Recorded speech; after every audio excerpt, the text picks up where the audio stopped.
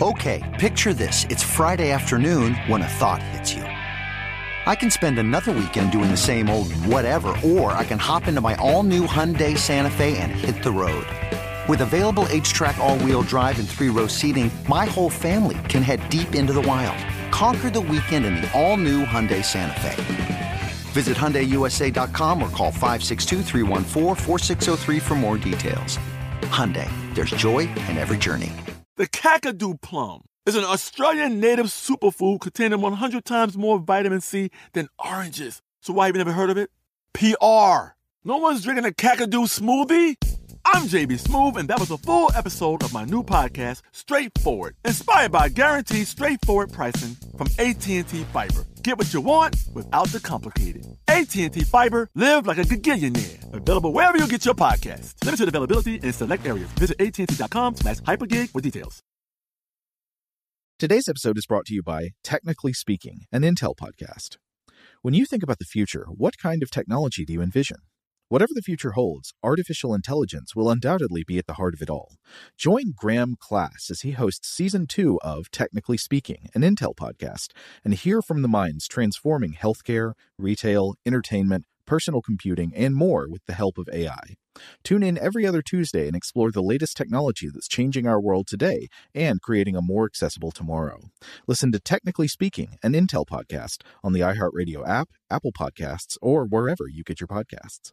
This episode is brought to you by Navy Federal Credit Union. At Navy Federal, it's been the mission to help the military community for over 90 years. And not just help them, but do everything to make sure they not only grow, but flourish. That's why Navy Federal Credit Union has all kinds of great savings and investment options like share certificates with sky-high rates. So don't hesitate. Start growing your finances today with a variety of savings and investment options. Navy Federal Credit Union. Our members are the mission. Savings products insured by NCUA. Investment products are not insured, not obligations of Navy Federal and may lose value.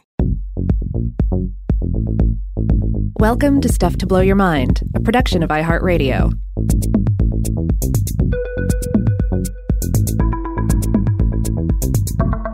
Hey, welcome to Weird House Cinema. This is Rob. And I'm Joe, and today we are going to unscramble the cable signal and tune into some Tales from the Crypt. That's right. We have another slice of 90s genre cinema for you this week, except this one's far cheaper than Free Jack. I think ultimately a more enjoyable film, but it is, of course, the initial cinematic spinoff of HBO's Tales from the Crypt. It is Tales from the Crypt, Demon Knight, from, 1995? That sounds right. Yeah. It looks very mid-90s. So I guess this one and last week's are a little bit more mainstream than we usually go. Yeah, they're more mainstream, but Demon Knight is also one. I mean, Free Jack is definitely a film that did not perform to expectation and was kind of just thrown out there and died and was forgotten by many. Demon Knight is a film that I think also is, we were talking about this before we started recording, maybe a little underappreciated, though it certainly has its following and continues to be popular to this day, but you don't hear it championed that often as being like a great piece of horror comedy from the 90s. I guess it's hard to argue that it's great, but it is really fun. This is a really fun, R-rated, frisky piece of horror comedy. Yeah. It's essentially a siege movie, so the basic structure is pretty nailed down. Like you're going to have characters go somewhere, they're going to hold up there, and then things are going to try and get in and get them. It's the basic Night of the Living Dead scenario. Yeah, it's Night of the Living Dead, Evil Dead, Assault on Precinct 13, that kind of thing. Yeah. So, let's just jump right into the elevator pitch on this one. This is the elevator pitch for the basic movie itself. The unholy demon lords have 6 of the 7 keys they need to drag the universe back into darkness, and the only thing standing in their way on planet Earth for that last key is one immortal drifter and a ragtag bunch of losers in a rundown hotel in the middle of the desert.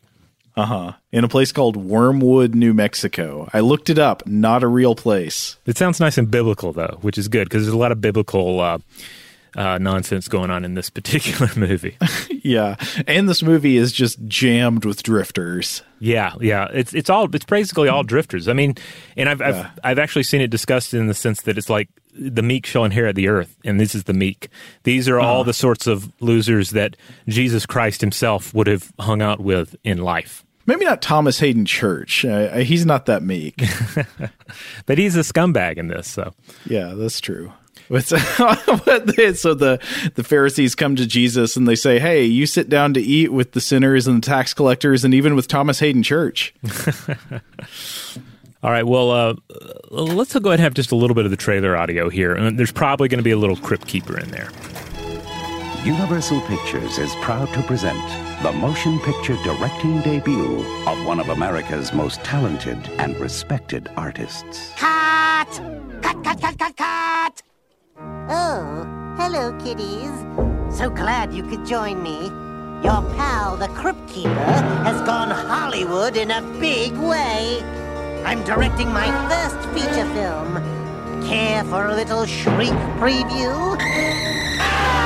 For my big scream premiere, I wanted lots of suspense. Special effects. Sex. Violence. The kind of thing you could really sink your teeth into. Frights. Camera. Action. And ladies, if you think Demon Knight is too gross and yucky... Whoa! Thank you!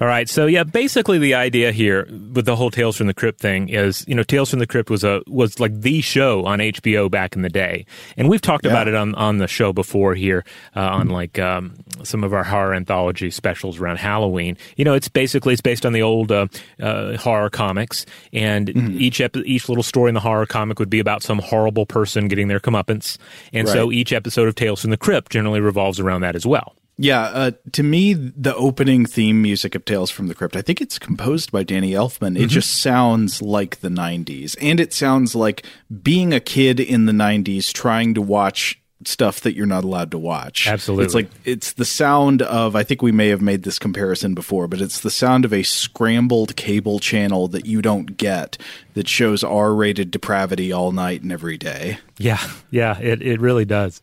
And I guess one of the interesting things about this is like you can imagine the studios came and there are some folks behind the scenes were like, hey, this show's really successful. We should do a movie. The thing is, Tales from the Crypt doesn't really lend itself well to that kind of format unless you're going to do an anthology film with just a bunch of little stories, much like the original Tales from the Crypt film, the 1972 anthology picture from Amicus. Oh, I don't think I even knew that existed. Yeah, it has the Crypt Keeper in it, but the Crypt Keeper is played by Sir Ralph Richardson in like a hood.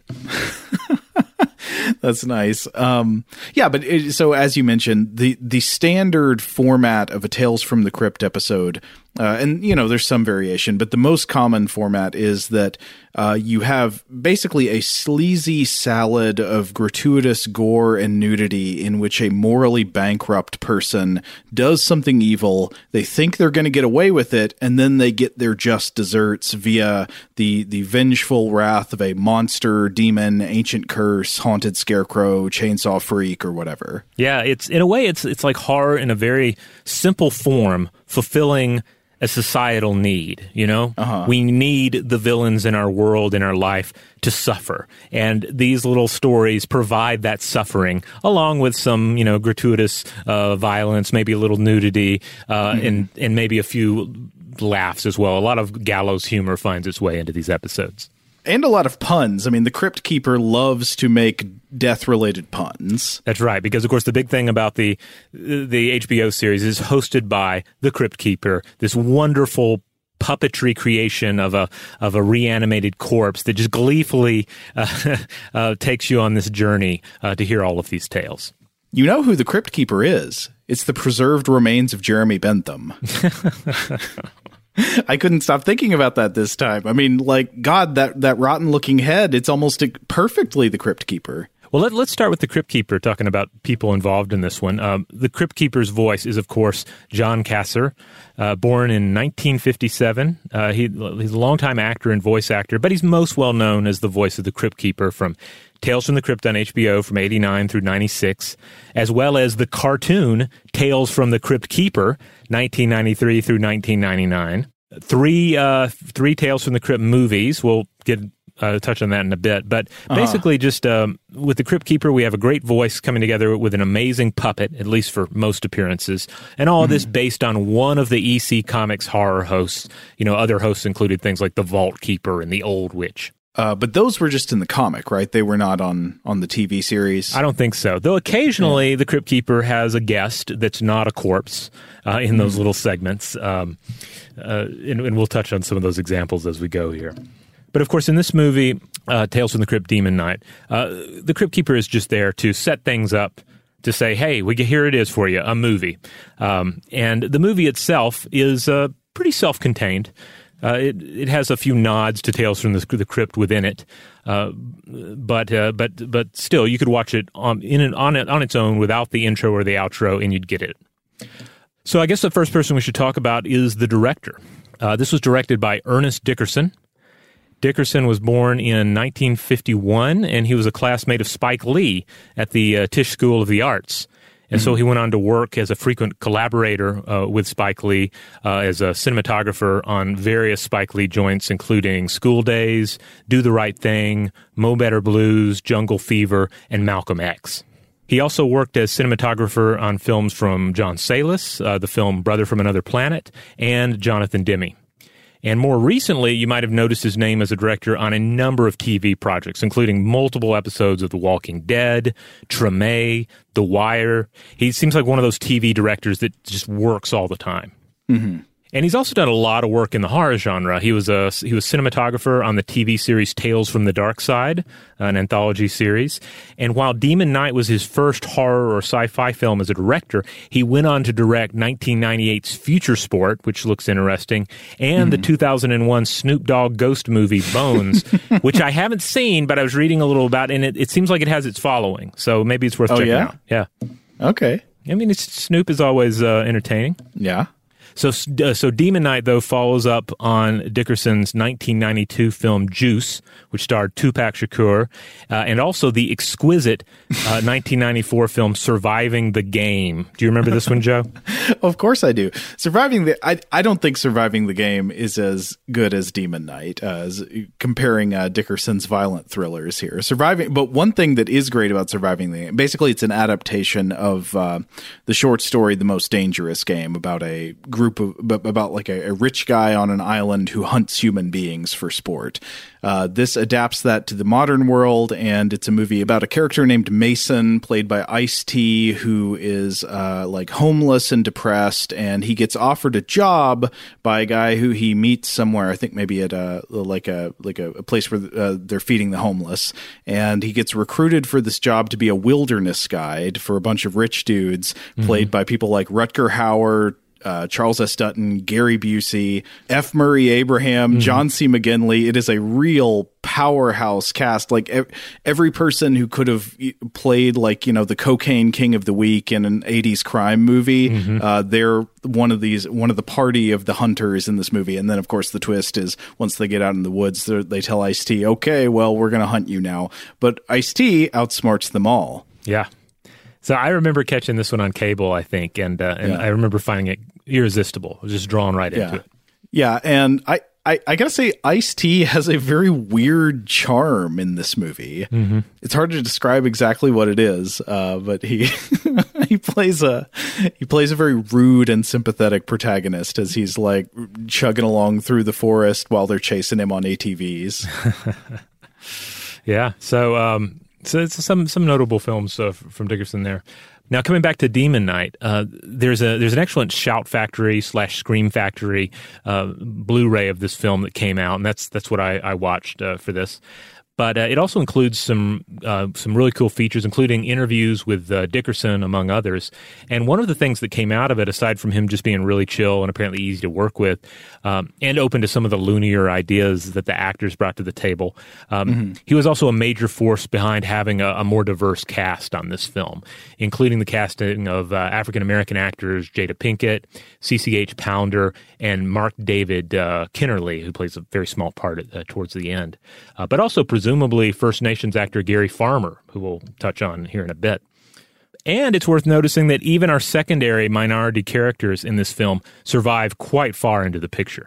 Right. The cliche long being that in many horror movies, it is common for the cast to be all white except for one black character, and the black guy dies first. Right. So yeah, it seems that having a black director at the front of this thing really helped out in that regard. For instance, the main character, the character that Jada Pinkett plays, Jada Pinkett Smith plays in this, like that was, I think the studio wanted, I forget which actor, but they wanted a white female actor for the role, and he insisted on this. So, and I think it's a better film for it. Yeah. Now, the screenwriters on this were Ethan Reif, Cyrus Voris, and Mark Bishop. So this trio, they had written a post-apocalyptic movie called Escape from Safe Haven in 1988, and that was directed by Bishop. And Bishop didn't seem to go on to do much else in film, but Reif and Voris went on to do quite a lot, including 2008's Kung Fu Panda. They wrote that, and you'll find their names attached to anything involving Kung Fu Panda.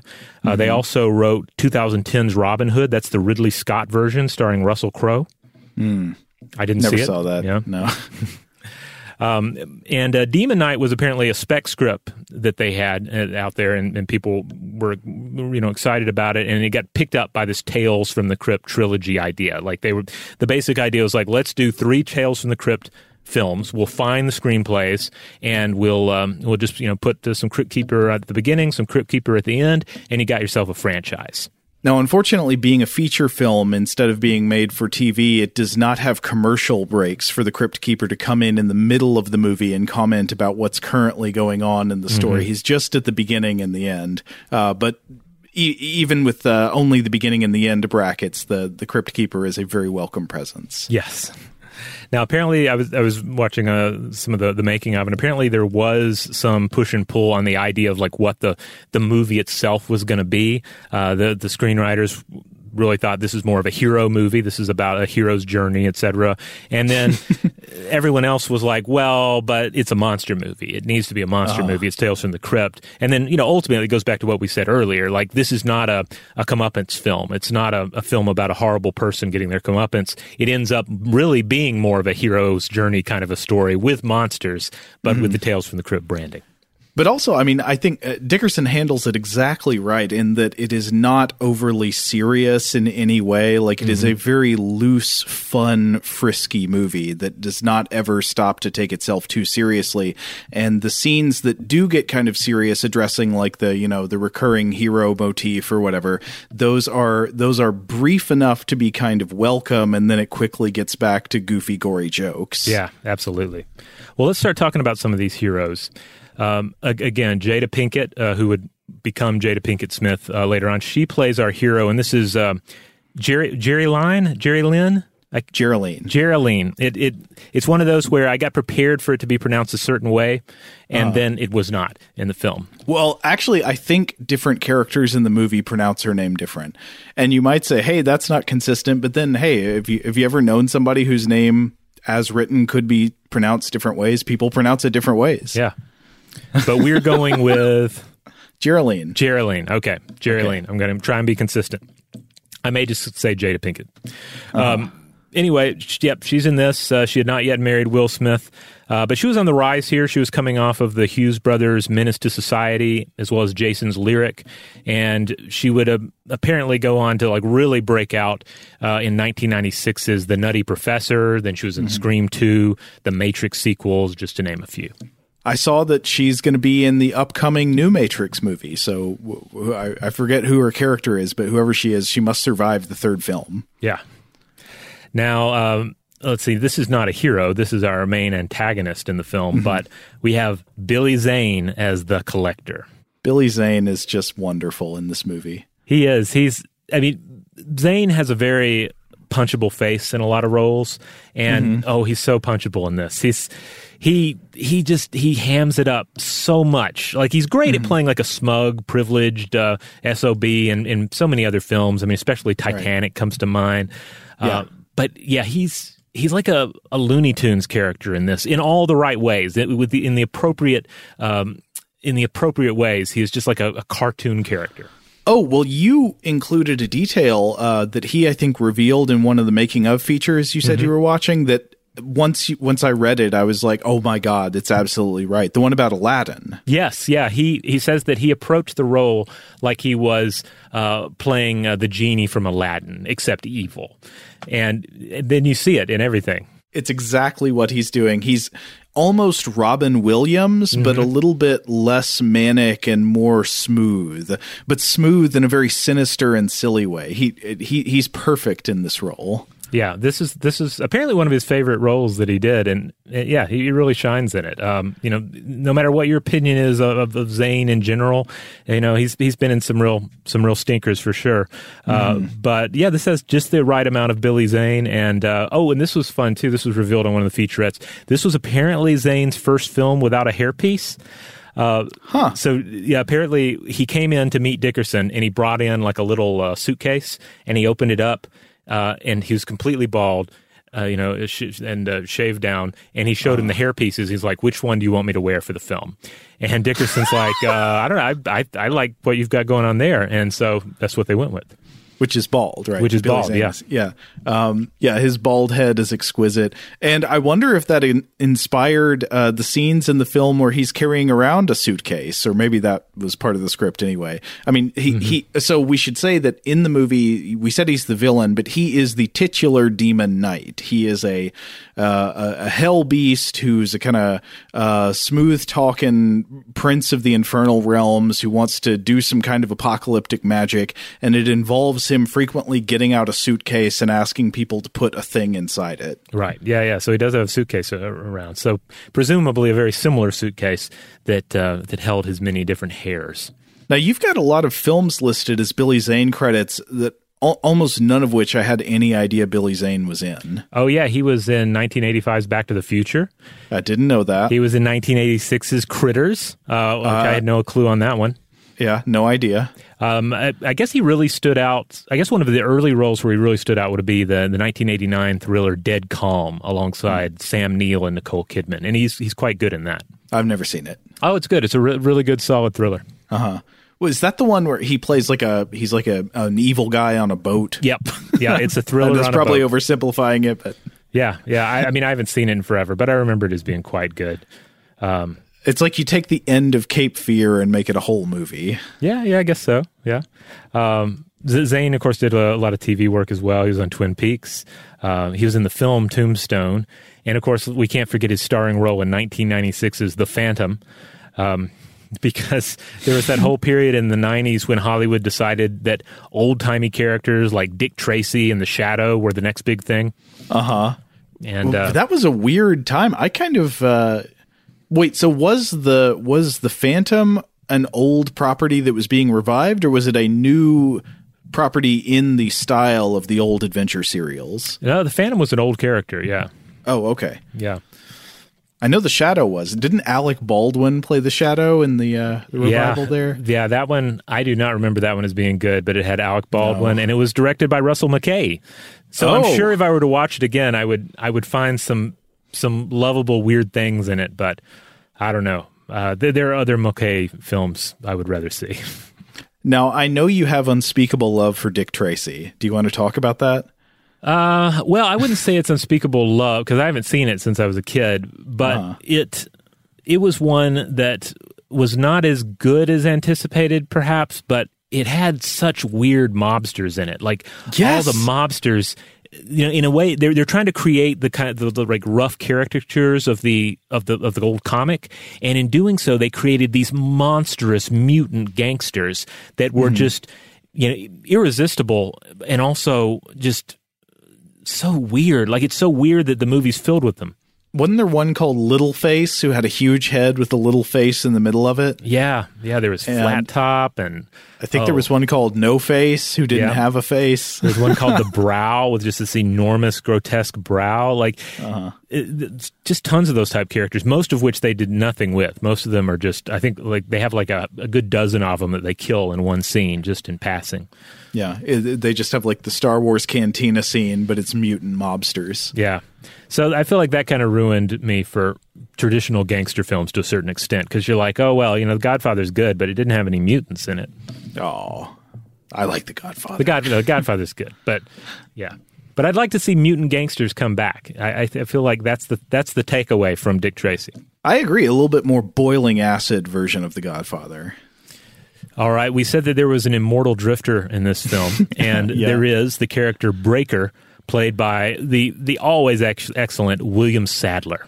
Oh, man. William Sadler, he's got one of those faces, right? That's just, he has an inherently evil-looking face, which makes me assume that in reality he must be a nice guy. Because I recall there being a bit about this in the novel Around the World in 80 Days, which I haven't read since I was a kid, but I remember there's a part where a police detective is talking about how people who have criminal-looking faces have no choice but to be honest, because, everybody looks at them and suspects they're a criminal. It's only people who look very trustworthy who can really get away with great crime. So I don't know for sure, but yeah, Sadler, he just has that face where he looks like a devil person. And there are other people like this who just kind of naturally look like a cartoon devil, like Malcolm McDowell kind of looks like a cartoon devil. There's a prosperity gospel TV preacher named Mike Murdoch who just looks like a cartoon demon. Well, Sadler, yeah, he definitely has that sort of face. He's played a fairly diverse amount of roles. I don't know. He does tend to sort of play your rougher characters. He's played villains of differing varieties. Like he's definitely played the suit wearing villain, but he's also played the sort of dirt kicker kind of a villain as well. Yeah. For instance, he might be best known for his role as the Seventh Seal inspired Death in the Bill and Ted movies. Right. Yeah. The Reaper. Yeah. They Melvin him. Yep. And also, interestingly enough, his rendition of that character shows up on Tales from the Crypt at one point in the Crypt Keeper sequence, where he's like playing a game of chess with the Crypt Keeper or something. But he was in Shawshank Redemption. He was in the second Die Hard movie. Yeah, he's the guy. He's like the nude martial arts colonel. Remember, he's in the hotel room doing like naked yoga or something. And then I think at some point he like punches out a TV screen. He was on Tales from the Crypt. He appeared in what I believe was the pilot episode, The Man Who Was Death.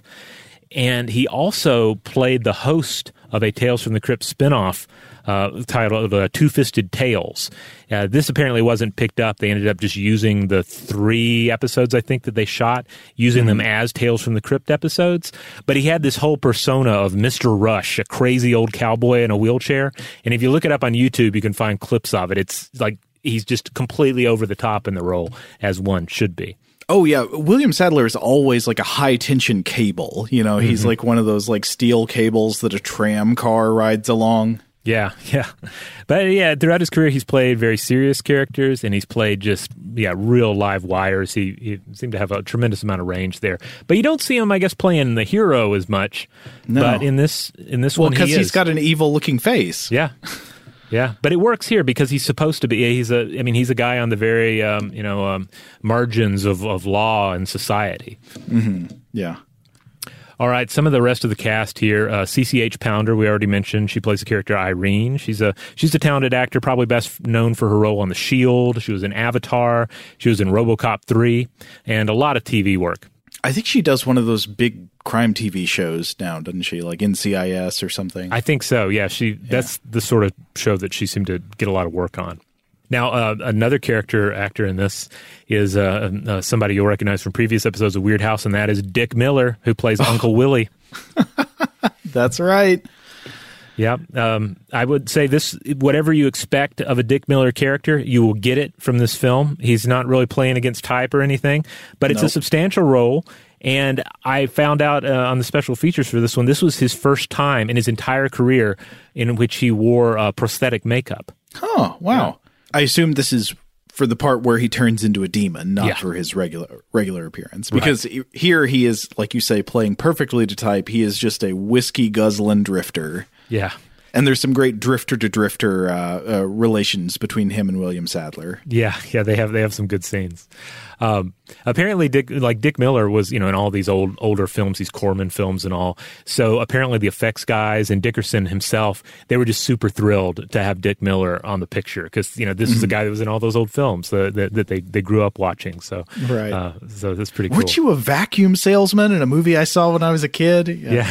Didn't you get taken down to the furnace by the Marlboro Man? It's like I've seen you die so many times. How about one more time? Let's see. Thomas Hayden Church is in this, plays a character named Roach. Church is kind of like a younger, handsomer William Sadler in some ways. Yeah, in this movie, he plays this swaggering creep, but with a luxurious, like, Jethro Tull roadie hair. Yeah. And he's also wearing a Trent Reznor style see-through t-shirt. Yeah. Yeah, he's absolutely hateable in this role in all the right ways. Like he really makes you hate this character. This was only his third film role though. Wow. Yeah. Huh. Yeah, he'd go on to, I think he'd already been on the show Wings, and that's what he was mainly known for, but he went on, of course, be in Sideways and Spider-Man 3. Now, the movie, of course, like any good horror movie, especially any good horror movie from the 90s, has its share of useless cops. Yeah. And we have two useless cops in this, one of which dies pretty soon. The other is the Deputy Bob Martell, that survives very long into the film. And this is played by character actor Gary Farmer. And here is your absolutely solid Overdrawn at the Memory Bank connection, because he was in Overdrawn at the Memory Bank. Really? I didn't know that. Yeah. That, of course, was a 1983 American Playhouse rendition of Overdrawn at the Memory Bank that starred Raul Julia. And he just has a small, ultimately kind of awkward role in it. But he went on to be in a ton more stuff. So he was born in 1953. He's a Canadian First Nations actor. And let's see, for instance, he went on to be in Dead Man, the Western with Johnny Depp. The Jim Jarmusch movie, yeah. Yeah. And then also in his film Ghost Dog, Way of the Samurai, he actually plays the same character in those two films. He plays this character named Nobody. Okay, yeah. And he was also apparently under consideration for the role of Dr. Gonzo in Fear and Loathing in Las Vegas, but that didn't come together for some reason. Oh, that ultimately went to, what's his name? Benicio del Toro? Yes, Benicio del Toro, yes. You know what? Actually, I should go back on what I said earlier, because I said that this movie has useless cops, and it is a very reliable trope of horror movies, especially like horror movies of the 90s, but it's pretty much always there that you can just count on cops to not be useful in them. You run up, you never have the scene where you run up to a cop and say, there's a monster chasing us, and they whip out their gun and say, where? Get behind me. No, it's always like, calm down, Missy, and then there's just like a claw sticking through their face or something. But in this movie, Gary Farmer's Deputy Bob, he becomes more useful as the movie goes on, and then is actually kind of heroic by the end. Yeah. Even though he, as a character actor, he has this kind of like bumbling quality to him, that plays well to comedy, and he does some good comedy in this. But yeah, he also, they do more with the character than just have him fumble a gun and get killed by a monster. All right, another interesting character we have in this is Charles Fleischer, who plays his character Wally. I think this is a character, a lot of you may not recognize his name. Some of you may not even recognize a picture of him, but you would recognize his voice, at least one voice that he does, because he was the voice of Roger Rabbit. Wow. And outside of that, he often plays weirdos. He has a real kind of like weirdo look to him. He plays that kind of character well. He doesn't disappoint in this film. He plays another weirdo. He plays a very awkward guy in this movie. But I've seen him in a number of things. He had a fun recurring role on Jonathan Ames' TV series Blunt Talk.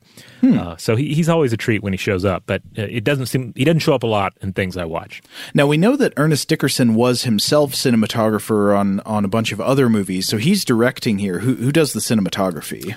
One Rick Bota, or Bota, B-O-T-A, who went on to direct not one, not two, but 3 direct-to-video Hellraiser sequels right in a row. Hellseeker, Deader, and Hellworld. I believe that's going to be your numbers 6, 7, and 8 in the Hellraiser series. I would say that is not a high point of the series. But it's weird because those are not very good Hellraiser movies, but I like his cinematography style in the movie. It's nothing, it's nothing all that artistic, but it's very fluid. I mean, like, it's good in the sense that it's the kind of good filmmaking that you're not thinking about technique. Yeah. And it has some nice use of gels in places that kind of give it that Tales from the Crypt vibe without, like, overdoing it. Right. Like, you see a similar thing done in, what was the Stephen King, Creepshow, where this was also an homage to horror comics of old. But there are scenes in that where they just go crazy with the gels to create these kind of comic book colors. And there's a little of it in here, but it feels a lot more restrained. So Hellworld is the Evil Dead, or not Evil Dead, I've totally forgotten what it's called. Hellraiser. Hellworld is the Hellraiser movie where the tagline is "Evil goes online." Oh man. It's the one where they go to. So I think it's supposed to be that Pinhead is in a computer or something, but then nobody ever really goes online in the movie. I was talking to my friend Chuck about this not too long ago. He pointed out that it's really a very offline movie. It's about a party. People go to a big party at somebody's house, and Pinhead starts killing them. Oh wow. Well, yeah, I never saw any of these 3 Hellraiser films in particular, but they all had Doug Bradley in them, at least a little bit, so they have that going for them, I guess. Hellworld also has Lance Henriksen. Oh, yeah. Oh, I think I read about that, where they were able to get him for the role because he happened to be in, I want to say these were filmed in Romania, and he was in Romania already filming some other role, and they're like, hey, we can get Lance Henriksen. He's got another day or 2 on his hotel room, and they did it.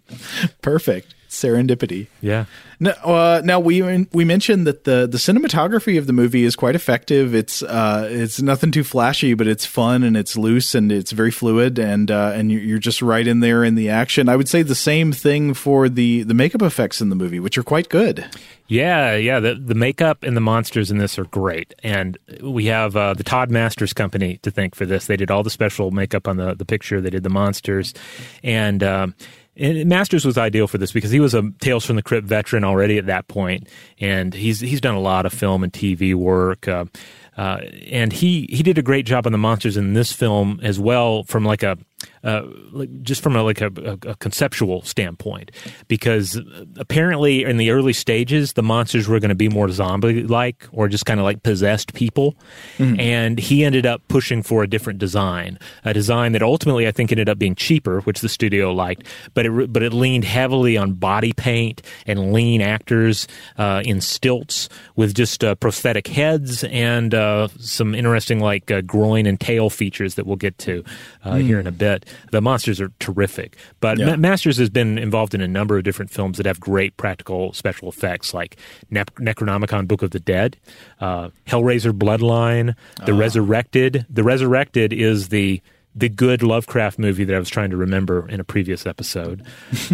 He was in the 5th Nightmare on Elm Street movie. He was in he did the effects for them. Return of Swamp Thing, Slither, Star Trek First Contact. He did the Borg stuff in that with the Borg Queen. He was responsible for that. And apparently he's going to direct a movie, according to IMDb, about giant leeches. So bringing the giant leeches back. I think they've been absent from cinema for since the 50s or something. Oh, bring them on. But yeah, I agree with everything you said. I really love the monster design in this movie. It's simple. They look great. They've got green glowing eyes and mouths. It's excellent. Shout out to Astapro for sponsoring this episode and providing us with free samples. Rob, as the local host with allergies here, they sent you some of their nasal spray to treat your allergies. What was your experience like? Yeah, that's right. I always wrestle with the pollen a bit when it rolls in during the spring, so they sent me the little nasal spray. I tried out the product, and yeah, it sure did help me get on top of my symptoms for the day. And it's so fast-acting, it was already kicking in before I left the house. Astepro is a first-of-its-kind nasal allergy spray. It's the fastest 24-hour over-the-counter allergy spray. It starts working in 30 minutes, while other allergy sprays take hours. Astepro is the first and only 24-hour steroid-free allergy spray. Astepro delivers full prescription-strength indoor and outdoor allergy relief from nasal congestion, runny and itchy nose, and sneezing. Get fast-acting nasal allergy symptom relief with Astepro. Go to asteproallergy.com for a discount so you can get Astepro and go today. ASTEPRO allergy.com. Astepro and go. Use as directed for relief of nasal congestion, runny nose, sneezing, and itchy nose due to allergies. Today's episode is brought to you by eBay. eBay Motors is here for the ride. Remember when you first saw the potential? And then, through some elbow grease, fresh installs, and a whole lot of love, you transformed 100,000 miles and a body full of rust into a drive that's all your own. Look to your left. Look to your right. It's official. No one's got a ride like this. There's nothing else that sounds like, feels like, or looks like the set of wheels in your garage. With over 122 million parts, you can make sure your number one ride or die stays running smoothly, so there's no limit to how far you can take it. Brake kits, turbochargers, engines, exhaust kits, roof racks, LED headlights, bumpers, whatever your baby needs, eBay Motors has it. And with eBay Guaranteed Fit, it's guaranteed to fit your ride the first time, every time, or your money back. Plus, at these prices, well, you're burning rubber, not cash. Keep your ride or die alive at ebaymotors.com. Eligible items only. Exclusions apply. Today's episode is brought to you by Technically Speaking, an Intel podcast. When you think about the future, what kind of technology do you envision? Whatever the future holds, artificial intelligence will undoubtedly be at the heart of it all. Join Graham Class as he hosts Season 2 of Technically Speaking, an Intel podcast from Ruby Studio in partnership with Intel. Explore the future of technology that's rapidly evolving our world today with the help of AI. There's still so much work and research needed to fully understand the power and potential of AI, and Intel is at the forefront of implementing AI in revolutionary technology that's changing the world we live in for the better. In each episode, Graham interviews the minds transforming medicine and healthcare, retail, entertainment, personal computing, and more while pioneering new uses for AI in these spaces. Tune in every other Tuesday and explore the latest technology that's changing our world today and creating a more accessible tomorrow. Listen to Technically Speaking, an Intel podcast on the iHeartRadio app, Apple Podcasts, or wherever you get your podcasts. Today's episode is brought to you by Visible.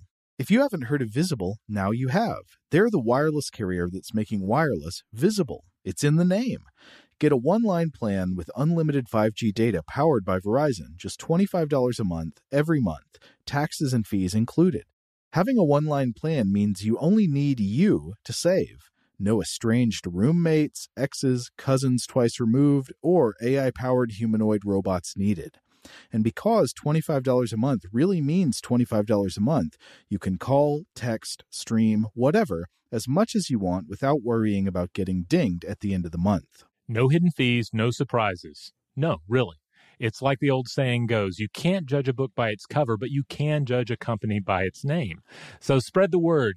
Tell all your friends there's a wireless company out there with transparency in their name, and they're called Visible. Start saving on wireless today at Visible.com. Monthly rate on the Visible plan for data management practices and additional terms, visit Visible.com.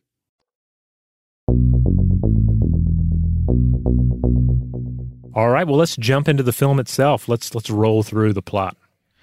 Well, so first of all, you have a classic Tales from the Crypt opening, which is, your dolly shot through the cobwebby mansion, and then you go down a secret passageway into the dungeon, and it looks like it's the lair of Dr. Faustus, and then the Crypt Keeper, he pops up out of a coffin and cackles at you.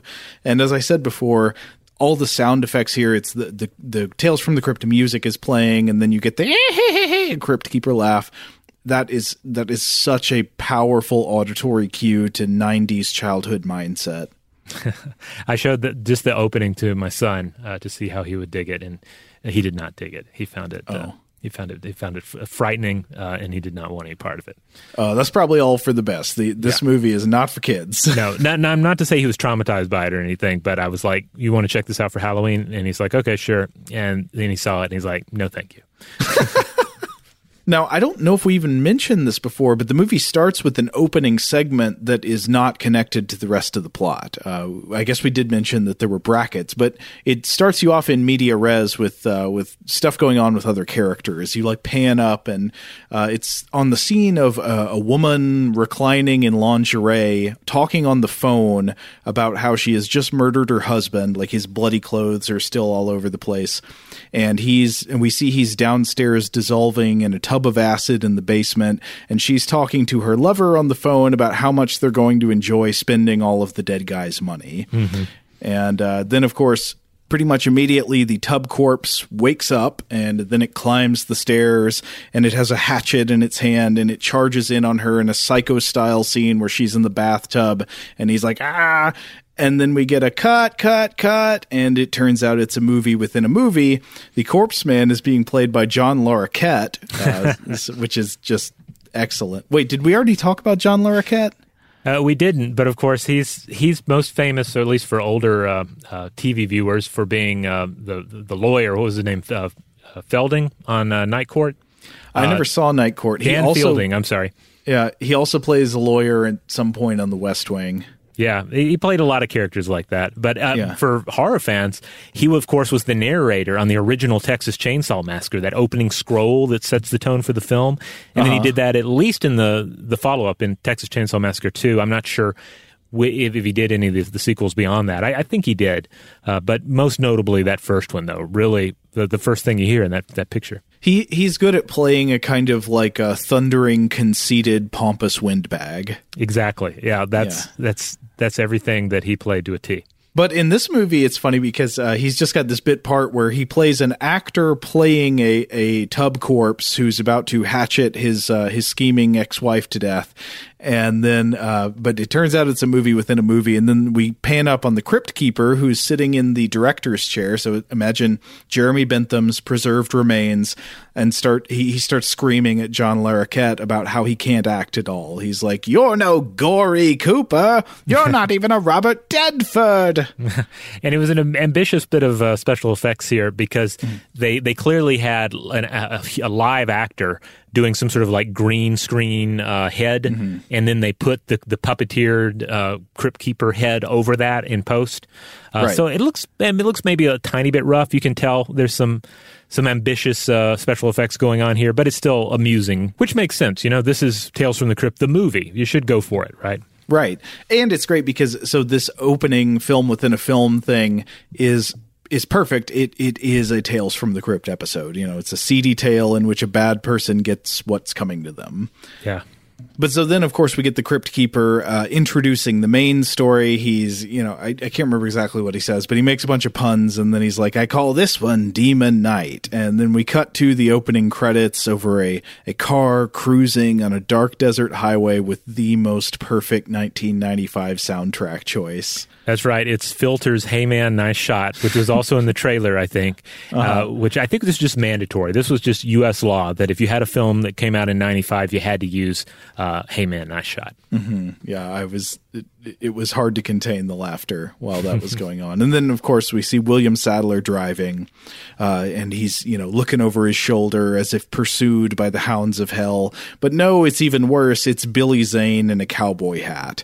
And it's very funny when it first reveals Billy Zane's smirking face in the car that's chasing William Sadler.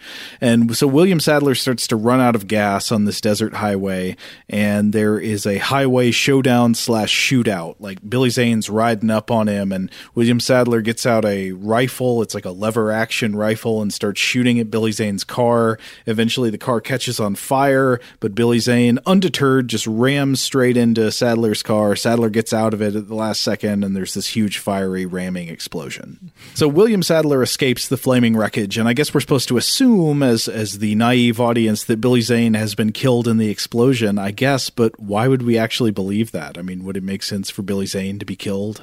No. It doesn't, does it? But William Sadler, he looks at his palm and he sees a bunch of dots. I think they're little like star tattoos on his palm, and some of them are glowing and others are not. And then he just sort of ambles on through the night. He's got drifter energy. He's got places to be, apocalypses to prevent. Right. And so he ambles on into Wormwood, New Mexico, again, not a real place, and goes up to a diner called the Halfway House Cafe and immediately starts trying to jack cars. Like, he gets out a butterfly knife and is sticking it in the keyhole of a car outside in the parking lot. And a kid comes out and he's like, "Hey, are you stealing my daddy's car?" And he's like, "No, I'm just testing the lock." Wormwood, New Mexico seems like a very interesting place because not only do they have drifters, it seems to be exclusively populated by drifters. Like, I want to meet other drifters that make up this town, like Mayor Drifter and the rest of the post office. Like, everybody's kind of like a suspect drifter type character. It's a drifter community. The characters in the town who are not drifters, they're written in such a way that they're like one decision away from being a drifter. Yeah. I mean, we all are, really, but especially these characters. So anyway, a bunch of people run out of the diner. I think one of the people who runs out is Thomas Hayden Church, but a bunch of people run out, and then they run William Sadler off. So he's chased off into the night, where he runs into Dick Miller as an old drunk. And they share some whiskey and commiserate for a bit. And then Dick Miller tells him that, "Hey, I know a place where you can bed down for the night." And so they're funneling him toward this old church. You can immediately tell the sort of plot mechanics that are happening here. We're sieving all of the characters into this one fortress location. Now, fun fact about this location, it looks really great. It looks phenomenal. But when they went to put the film together, Dickerson particularly did not want to film at night and have like really long nights of shoots for the cast and crew. So that was one of the reasons that instead they got an airplane hangar, and in it they built that building and the immediate surroundings. Oh, nice. Like in its entirety, so that they could just film during the day at their leisure and have complete control over the lighting. But there was one issue: pigeons were already living in there in the airplane hangar, and you know how pigeons are. They're constantly making noise. They're making these pigeon noises. So they couldn't get rid of the pigeons. But what they ended up doing is every time before they would roll the camera, before they'd say action, they would fire off a blank. They would fire off a gun in order to frighten the pigeons and get them to shut up, so they could have this window of time in which they could film before the pigeons started their ruckus again. Oh, that's funny. Somehow I feel like I could kind of sense that it was indoor for outdoor, even though that it's a vast expanse. Like, you can't see the walls of the airplane hangar or anything, but that's good. And I think I've said this on the show before. I, for some reason, always really enjoy a good indoor for outdoor set. Well, it can make a very surreal environment, and it makes sense for this film because the only exteriors we have are this loathsome former church in the middle of a desert at the end of the world, and then one flashback to the crucifixion. So it makes sense that we have this sort of alien environment created by shooting everything inside of an airplane hangar. Right, exactly. But so what is this church? Dick Miller explains to us that it's a church that isn't a church anymore. He says they decommissioned it in the 50s due to lack of interest. That's the official terminology on the decommissioning form. Right, yeah. I was like, interest on whose part? Like on the preacher there? Or I think it was the town. There's just, it's just a bunch of drifters. They're just like, I'm not interested in that, Reverend. Yeah. But so, yeah, it turns out to be this boarding house. It's like a desert hotel sort of. And it's like we said, it's like the Evil Dead cabin for the movie, the fortress of order that will collect the characters and then fall under attack. It's the supernatural Alamo. Yeah. Oh, and then meanwhile, we also see that Billy Zane is hooking up with the police. Like, the police are investigating the crash on the highway. The cars are on fire. They're like, nobody could have survived that. Those cars hit each other going 100 miles per hour, which we saw that opening scene. They were not going 100 miles an hour, but whatever. But then Billy Zane just sort of like walks out from behind the flaming car, and he's like, hey, what's up? And they're all like, I didn't think you could have survived that. But so he explains to them that he was chasing a man who stole something. And so they're like, well, we'll help you find him. And so Zane, therefore, enlists the police on his team initially. Yeah, he's just so ding-dang charming. They just can't say no. Yeah. Now, I have to say, the film does a great job setting all this up. There's no wasted motion, really, in getting us from here into our siege location and beginning to establish the rules for everything. And then the characters are mostly there to fulfill basic tropes in the story, again, like the bumbling cop, etc. But I feel like it comes together rather well, and also ultimately surprises you with a few choices in terms of like who survives and who doesn't. Yeah, totally. All right, we got everybody more or less bottled up inside this old building. Who are our characters? Okay, I'm not going to remember all of them, but so the main ones, I guess you got William Sadler as this guy who we'll find out is named Breaker. He's the drifter. You've got Jada Pinkett playing Geraldine, who is she is somebody who I think formerly was in prison, and now she's working for the boarding house on work release. Mm-hmm. Then you've got CCH Pounder, who is playing Irene, who is the owner-proprietor of the boarding house. You've got Cordelia, who is a prostitute. You've got Wally, who is a mail carrier. You've got Thomas Hayden Church. I don't remember his character's name, but he's the creep. He's the Roach. guy. He's Roach. Roach, right. Yeah, he's like the cook at the diner, who's just a nasty, backstabbing, woman-hating creep. And then a few others. Well, you got Uncle Wally in there. Did we not already talk about Uncle Wally? Well, we talked about Uncle Willie. Uncle Willie. Sorry, that's Dick Miller. Yeah. Yep. And then we'll have the police, and there's a kid who shows up later. I think. But that's basically it. That's it. Yeah. Oh, okay. I thought I may have forgotten somebody. There's a great scene when we're sort of just getting to know all the characters. There's a scene of Breaker eating this food on the table. It's just bright green slop. It looks like the slime that they used to have on Nickelodeon. Yeah. So it's just bright green liquid that he's eating with a spoon, and he slathers it in ketchup. Yeah. But he's happy to get it. He's clearly famished. Yeah, and then eventually the police arrive with Billy Zane in response to a report of an attempted car theft. I think that was William Sadler trying to jack the car with his knife earlier. And as soon as Billy Zane arrives and sees William Sadler in this boarding house, it's just like bzzz, like the lights go off. And he's sicking the cops on him. They've got William Sadler in cuffs, and Zane is looking for what Breaker stole, which is an antiquity of some kind. Yeah, and that's going to be our main plot element here that we'll get into in a bit. This is the key. This is the thing that the demons want, and that the mortals in the universe absolutely cannot let fall into their hands. Right. And then Dick Miller sells him out. I felt betrayed. So they've got him in the cuffs there. They're like, where is the thing? They've been looking around for it. I think they come across Thomas Hayden Church in the middle of some kind of sex act that involves him getting hooked up to a car battery. Oh, yeah. He has a great line, doesn't he? He's like, my nipples are burning. Yeah. I think he says they're smoking. Smoking. My nipples are smoking. Yeah. Yeah. It's good.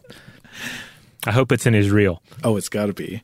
But yeah, eventually they've looked all over for this thing. They can't find it. And then Dick Miller sells him out. He sells out Breaker. He's like, hey, actually, the artifact is just here under the table where everybody's standing. Yeah.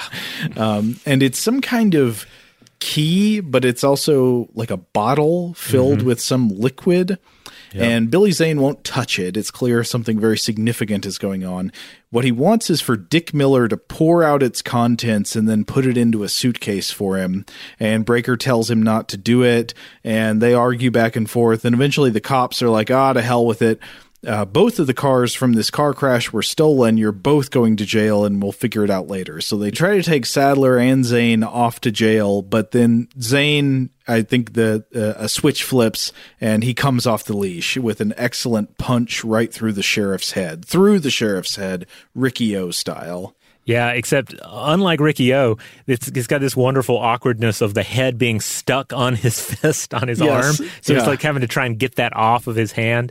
It's pretty great. Yeah, and then all hell breaks loose. Billy fights to get the key. Breaker burns him with it, so it's like a vampire with a crucifix. You know, if you touch the key to his face, it seems to burn him. And then Billy Zane flies out the window and then stands there while everybody watches him, and he pierces his palm with a fingernail, bleeds a bunch of green blood all over the place, and the drops of his green blood on the earth make an army of demons to attack the house. He throws a nice hissy fit first, though. There's a great scene. But then he starts summoning the monsters. And man, if you weren't already on board with this, once the monsters pop out in this film, you're really good to go, because these are some great monsters. Again, these are like they're unlike most monsters I've seen in other films. They're like these ghastly, gaunt gravewalker types, but with the glowing green eyes that we mentioned, but also like piercings in places, but not in like a punk sense, in a seemingly like antique sense, like they're creatures of another time, even, you know? Yeah. So they have, I feel like they play against expectations of the typical demon and zombie trope. Well, like the jewelry you might find in like an ancient grave or something, you know, like ancient Egypt or Sutton Hoo or something. Yeah, they have kind of a djinn quality to them, and they have a great silhouette to them. You know, it's kind of like when you think of like having a good logo, they say, well, it has to be able to work in black and white. Or when you think of like iconic characters like Darth Vader, you can recognize him by his silhouette. And these monsters cut a really signature silhouette, which is key because they're often just you see some great close-ups of them, but they're often just in the background, in the shadows, kind of creeping about and all. Yeah, and that's great also because they provide a sort of textural setting that really allows Billy Zane to shine, because Billy Zane is the front man doing his funny shtick. He's like a burlesque comedian or something. Yeah. And then he's got the green-eyed goblins all slinking around behind him to back him up. They're his chorus line. Yeah, absolutely. Now on the featurette, one cool thing I mentioned how like basically these outfits depend heavily on just body painting, like slender actors. So there's a lot of like skin involved, and there's stilts. But then they have an awesome prosthetic head that looks kind of like a demonic pickled pig or something. And then they have this. Their groin and their that area is covered up, and they have these tails.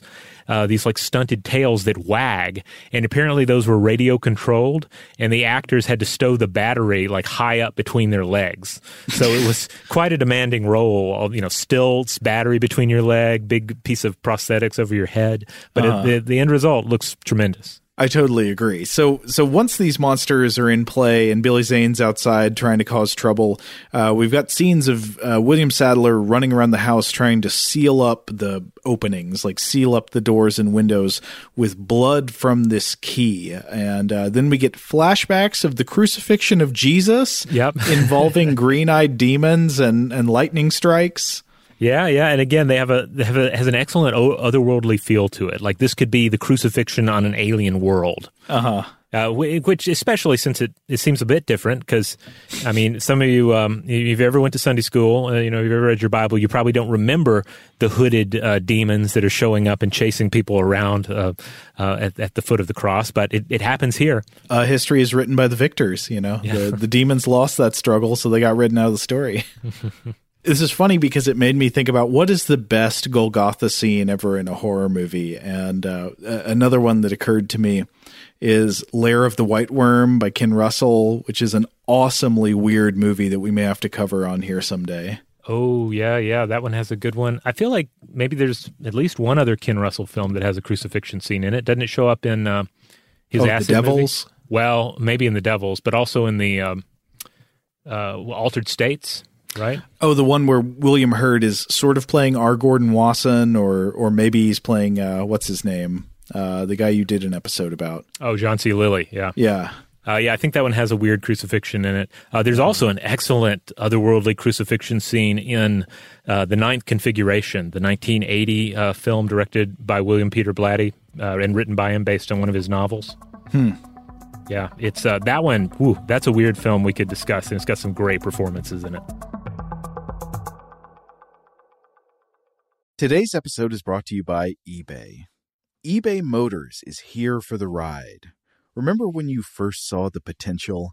And then, through some elbow grease, fresh installs, and a whole lot of love, you transformed 100,000 miles and a body full of rust into a drive that's all your own.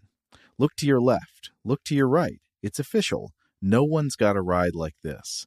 There's nothing else that sounds like, feels like, or looks like the set of wheels in your garage. With over 122 million parts, you can make sure your number one ride or die stays running smoothly, so there's no limit to how far you can take it. Brake kits, turbochargers, engines, exhaust kits, roof racks, LED headlights, bumpers, whatever your baby needs, eBay Motors has it. And with eBay Guaranteed Fit, it's guaranteed to fit your ride the first time, every time, or your money back. Plus, at these prices, well, you're burning rubber, not cash. Keep your ride or die alive at ebaymotors.com. Eligible items only. Exclusions apply. Today's episode is brought to you by Technically Speaking, an Intel podcast. When you think about the future, what kind of technology do you envision? Whatever the future holds, artificial intelligence will undoubtedly be at the heart of it all. Join Graham Class as he hosts Season 2 of Technically Speaking, an Intel podcast from Ruby Studio in partnership with Intel. Explore the future of technology that's rapidly evolving our world today with the help of AI. There's still so much work and research needed to fully understand the power and potential of AI, and Intel is at the forefront of implementing AI in revolutionary technology that's changing the world we live in for the better. In each episode, Graham interviews the minds transforming medicine and healthcare, retail, entertainment, personal computing, and more while pioneering new uses for AI in these spaces. Tune in every other Tuesday and explore the latest technology that's changing our world today and creating a more accessible tomorrow. Listen to Technically Speaking, an Intel podcast on the iHeartRadio app, Apple Podcasts, or wherever you get your podcasts. Today's episode is brought to you by Visible. If you haven't heard of Visible, now you have. They're the wireless carrier that's making wireless visible. It's in the name. Get a one-line plan with unlimited 5G data powered by Verizon, just $25 a month, every month, taxes and fees included. Having a one-line plan means you only need you to save. No estranged roommates, exes, cousins twice removed, or AI-powered humanoid robots needed. And because $25 a month really means $25 a month, you can call, text, stream, whatever, as much as you want without worrying about getting dinged at the end of the month. No hidden fees, no surprises. No, really. It's like the old saying goes, you can't judge a book by its cover, but you can judge a company by its name. So spread the word. Tell all your friends there's a wireless company out there with transparency in their name, and they're called Visible. Start saving on wireless today at Visible.com. Monthly rate on the Visible plan for data management practices and additional terms, visit Visible.com. Okay, picture this. It's Friday afternoon when a thought hits you. I can waste another weekend doing the same old whatever, or I can conquer it. I can hop into my all-new Hyundai Santa Fe and hit the road. Any road. The steeper, the better. Because my all-new Santa Fe is available with H-Track all-wheel drive, so I can hit the trail without a worry in the world. Heck, with 3 rows and best-in-class rear cargo space, I can pack the whole family in with all our gear. We've got available dual wireless charging for our phones, so we'll never lose touch with civilization, and we won't lose touch with the primordial power of Mother Earth. So which is it? Waste the weekend or do something a little more epic? And conquer it in the all-new Hyundai Santa Fe. Visit HyundaiUSA.com or call 562-314-4603 for more details. Hyundai, there's joy in every journey.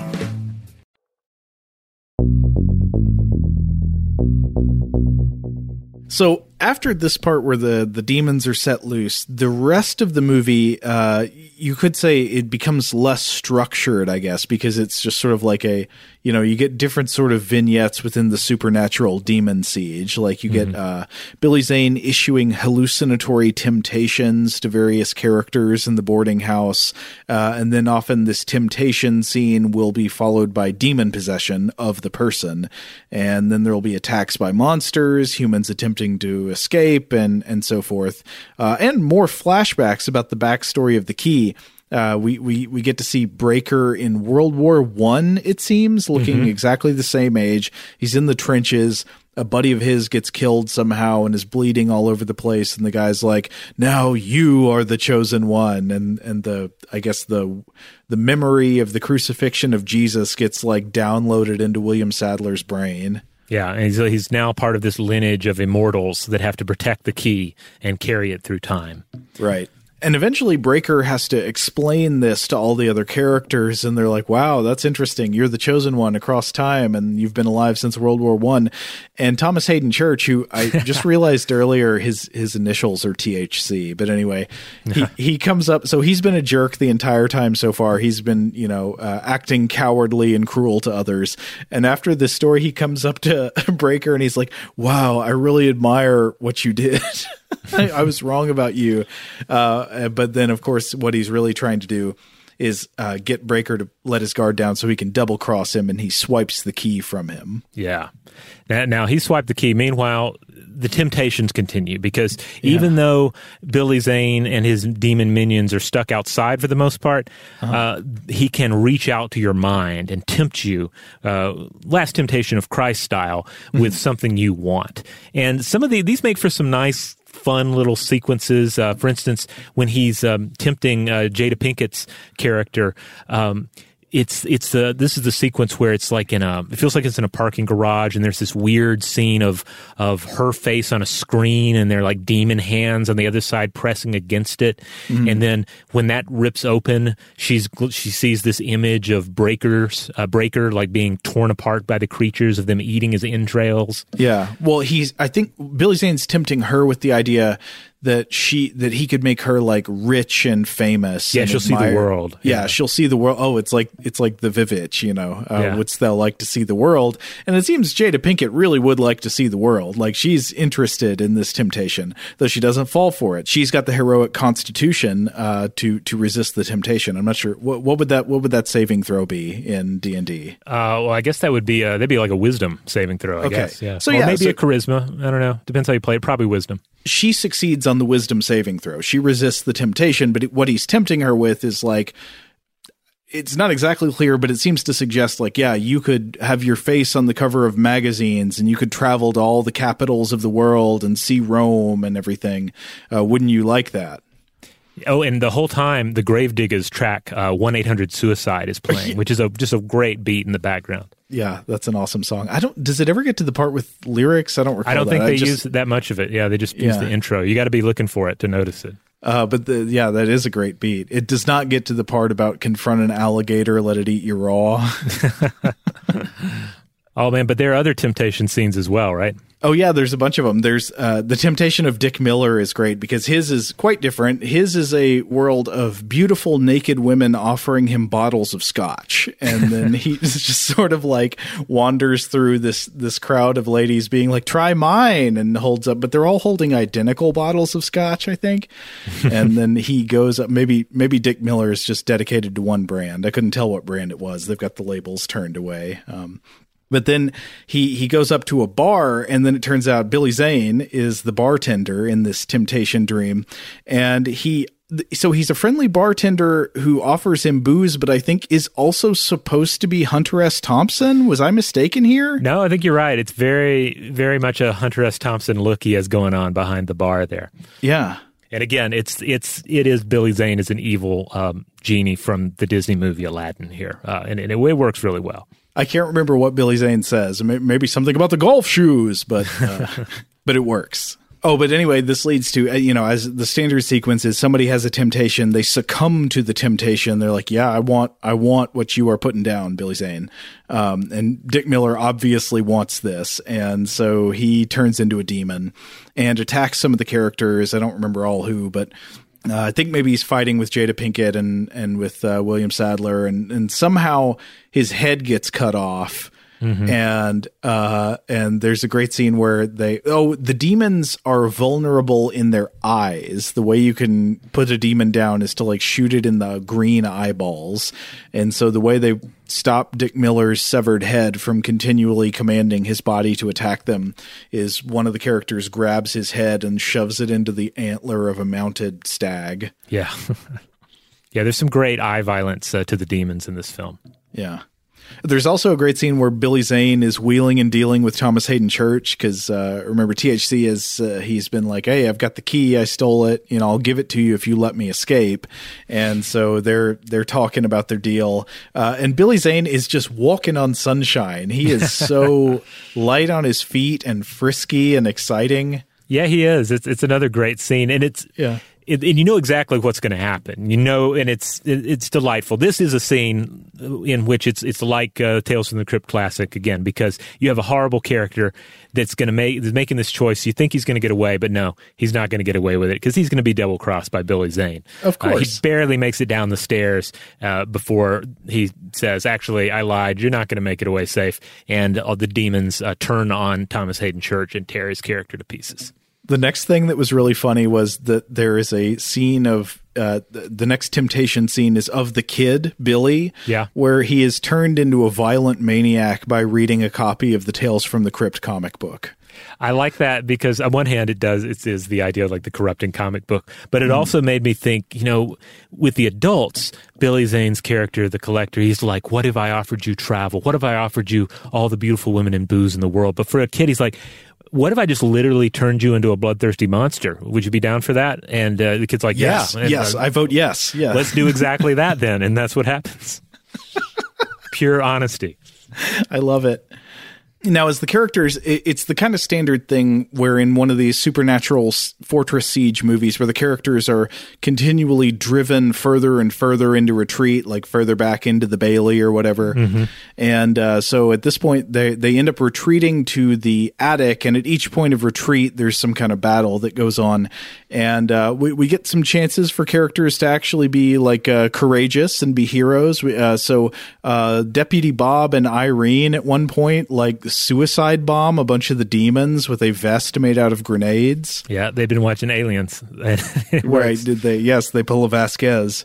And it's kind of sweet. Yeah, it is. Yeah. And then, of course, Breaker bites it as well shortly thereafter. Yeah, he gets maimed, and then, of course, he's like, oh, they got me. You got to become the new chosen one, to Jada Pinkett. And she's like, what? But she like catches his blood, I think, in the key. And it's just understood that, yep, from now on, she's just going to be immortal and carrying this key around. But then Billy Zane comes in for one final showdown with Jada. And I got to say, at the beginning of the scene, he's got on sunglasses that make him look like Riddick. Oh, pre-Riddick, but kind of like Riddick, yeah. Wait, what kind of Riddick? Like pre-Riddick. The Riddick didn't exist yet, right? Oh, I guess not, yeah.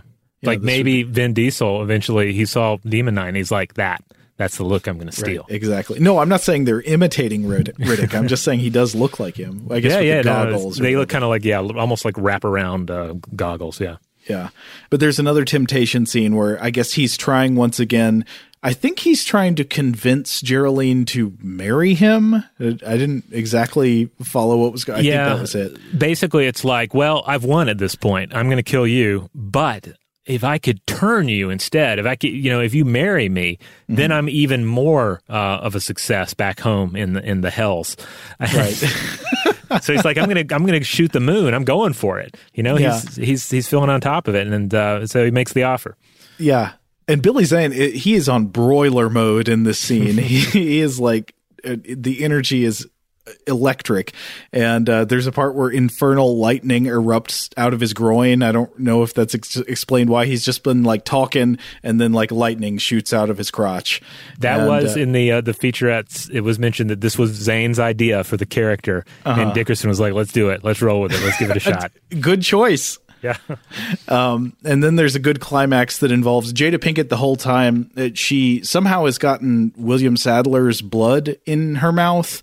Mm-hmm. And the whole time, Billy Zane's like asking her, well, what do you say? He's trying to get her to say something and she won't. And then it's revealed that, she hasn't said anything because she still has the blood in her mouth. The blood of Christ, I believe, somehow. Okay, so yeah, we can go ahead and talk about this real quick. The idea is that this key with the special glass container portion of it here, it was used to collect the blood of Christ at the crucifixion.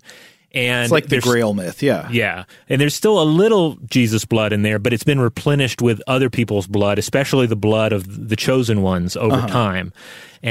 So I'm not sure how the genetics of that works out, or if that's important for holy blood, hurting demons, but that's apparently how it's supposed to work. Right, and so she's got this blood in her mouth, and what do you know? She spits it all over Billy Zane's face, and that defeats him in the end. Yeah, it's a great death scene because he melts a little bit. Then he turns into a puppet. Yeah, he turns into a giant skeletal demon, and then he explodes. They just do all the things. Like the FX team they had no chill on this film. They were just 100 miles an hour the whole time. And so I guess we're just going to assume that now Jada Pinkett is going to live for 80 years or whatever until eventually she has to find the next chosen one to put her blood into so they can go on preventing Billy Zane from taking over the world. Or I guess it's not Billy Zane. I think he's destroyed. There's just going to be a new collector from hell chasing her around. Right, and we see him at the end. Yeah. Because she gets on a bus, and when she gets on, she does the thing with the blood that's done throughout the film where you form a seal. Mm-hmm. That the demons cannot cross, and then this other guy that has a briefcase for the key, he sees it and he's like, "No, I'll wait on the next bus." And so the chase continues, and it potentially sets up a sequel that we never got. But man, I think it would have been good. Would have been far preferable to Bordello of Blood, which was the actual Tales from the Crypt film to follow.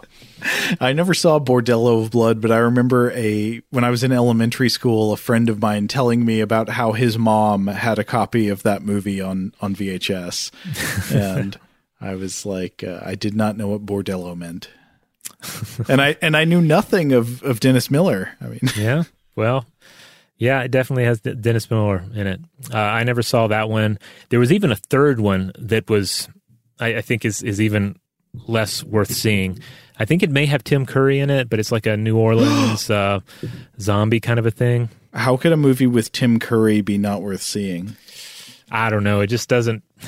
It does. It doesn't call out to me. Maybe other folks have seen it and they can tell us how it is. But I also understand that like some releases of it didn't even have the Crypt Keeper sequences on it. They released it as its own thing, and then other versions they put the Crypt Keeper back on. But it's also not really top shelf Crypt Keeper puppetry going on. So it just sounds. It sounds like it would be sad to watch. I'd rather stick with Demon Knight and like the really great Tales from the Crypt episodes. Okay. Now, in turn, we've already talked a good bit here about the monsters and so forth. I guess it is worth noting that we do have holy relics that are at least alleged to contain the blood of Christ. I was looking around a little bit. There are a couple of relics of the holy blood. There's one in the Basilica of St. Andrea. There's one that at least was at some point in Westminster in England. There's the relic of the precious blood in Weingarten Abbey in Germany.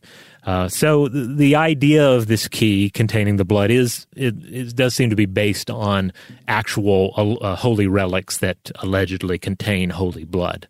Yeah, I think also this ties into the Grail legend, like the idea that at the death of Christ, that Joseph of Arimathea held a Grail that caught the blood of Jesus dripping from the cross, and that somehow later he brought with him like containers of this blood to other places. I think like that's part of the local Glastonbury legend in Britain. Mm-hmm. Now, I don't know if any of these have actually been used against demons, though, but perhaps, perhaps.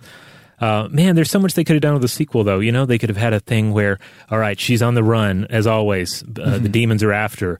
But then where does she wind up? A genetics laboratory. What do they want to do? They want to use the precious blood in the key. They want to try and clone Jesus or something, and then that becomes a whole plot element. But then he'd be a mutant because he'd be like part Jesus, but then also part William Sadler and part Jada Pinkett. William Sadler is Jesus Christ in Demon Knight 2. There's still time. Ernest Dickerson, if you're listening, please make it. I will watch it. I will take all my friends to see it. I will as well. All right. Well, before we close out, I just want to, I'll mention again that you can rent or buy this one digitally most places these days, but that 2015 Blu-ray release from Shout Factory, Scream Factory import is really slick, and it's loaded with cool content. So if you're a Demon Knight fan, that's worth picking up. If you're a demon. Yeah, we rented our copy from Videodrome, the last video store here in Atlanta, Georgia. So if you live in Atlanta, go check out Videodrome. It's great. And if you don't, look them up online because you can buy some of their cool merch. Oh, yeah, they got great T-shirts and stuff. Oh, I was going to say that the T-shirt I'm wearing right now is one of theirs. It's not, but it could be. It's of their style. Oh, I see it. It says Herzog, and then it has the Danzig logo. Mm-hmm. Nice. Rachel got me this one. All right. Well, anything else we need to say about Demon Knight before we close the crypt on this one? I think that wraps it up, but I'd just say again, great fun. Yeah. As always, we'd love to hear from everyone out there. Do you have memories of seeing this when it came out or discovering it later on? Do you have particular episodes of Tales from the Crypt that were your favorite? We'd love to hear from you about that as well. Or just any of the other elements in this, be it Holy Blood or really cool demons. It's all on the table. Dick Miller movies that we should add to the list? Let us know. In the meantime, if you want to check out other episodes of Weird House Cinema, it publishes every Friday in the Stuff to Blow Your Mind podcast feed. Also, I try to put up a blog post about the Weird House series at semutamusic.com. That's SEMUTA music.com. It's just my own personal blog. We don't have anywhere else to put blog-type content these days, so I'm just slapping it up over there. Long may you slap. Blogging and slapping. Huge thanks, as always, to our excellent audio producer, Seth Nicholas Johnson. If you would like to get in touch with us with feedback on this episode or any other, to suggest a topic for the future, or just to say hello, you can email us at contact@stufftoblowyourmind.com. Stuff to Blow Your Mind is a production of iHeartRadio. For more podcasts from iHeartRadio, visit the iHeartRadio app, Apple Podcasts, or wherever you listen to your favorite shows. Today's episode is brought to you by Visible. The future of wireless is here, and it's transparent. Switch to Visible, the wireless company that makes wireless visible. Get a one-line plan with unlimited 5G data powered by Verizon, just $25 a month, every month, taxes and fees included. No hidden fees, no surprises, no, really. What are you waiting for? Get with the times and switch to Visible at Visible.com. Monthly rate on the Visible plan. For data management practices and additional terms, visit Visible.com. Rev up your thrills this summer at Cedar Point on the all-new Top Thrill 2. Drive the sky on the world's tallest and fastest triple-launch vertical speedway. And now, for a limited time, get more Cedar Point fun for less with our limited-time bundle for just $49.99. Get admission, parking, and all-day drinks for one low price. But you better hurry, because this bundle won't last long. Save now at cedarpoint.com.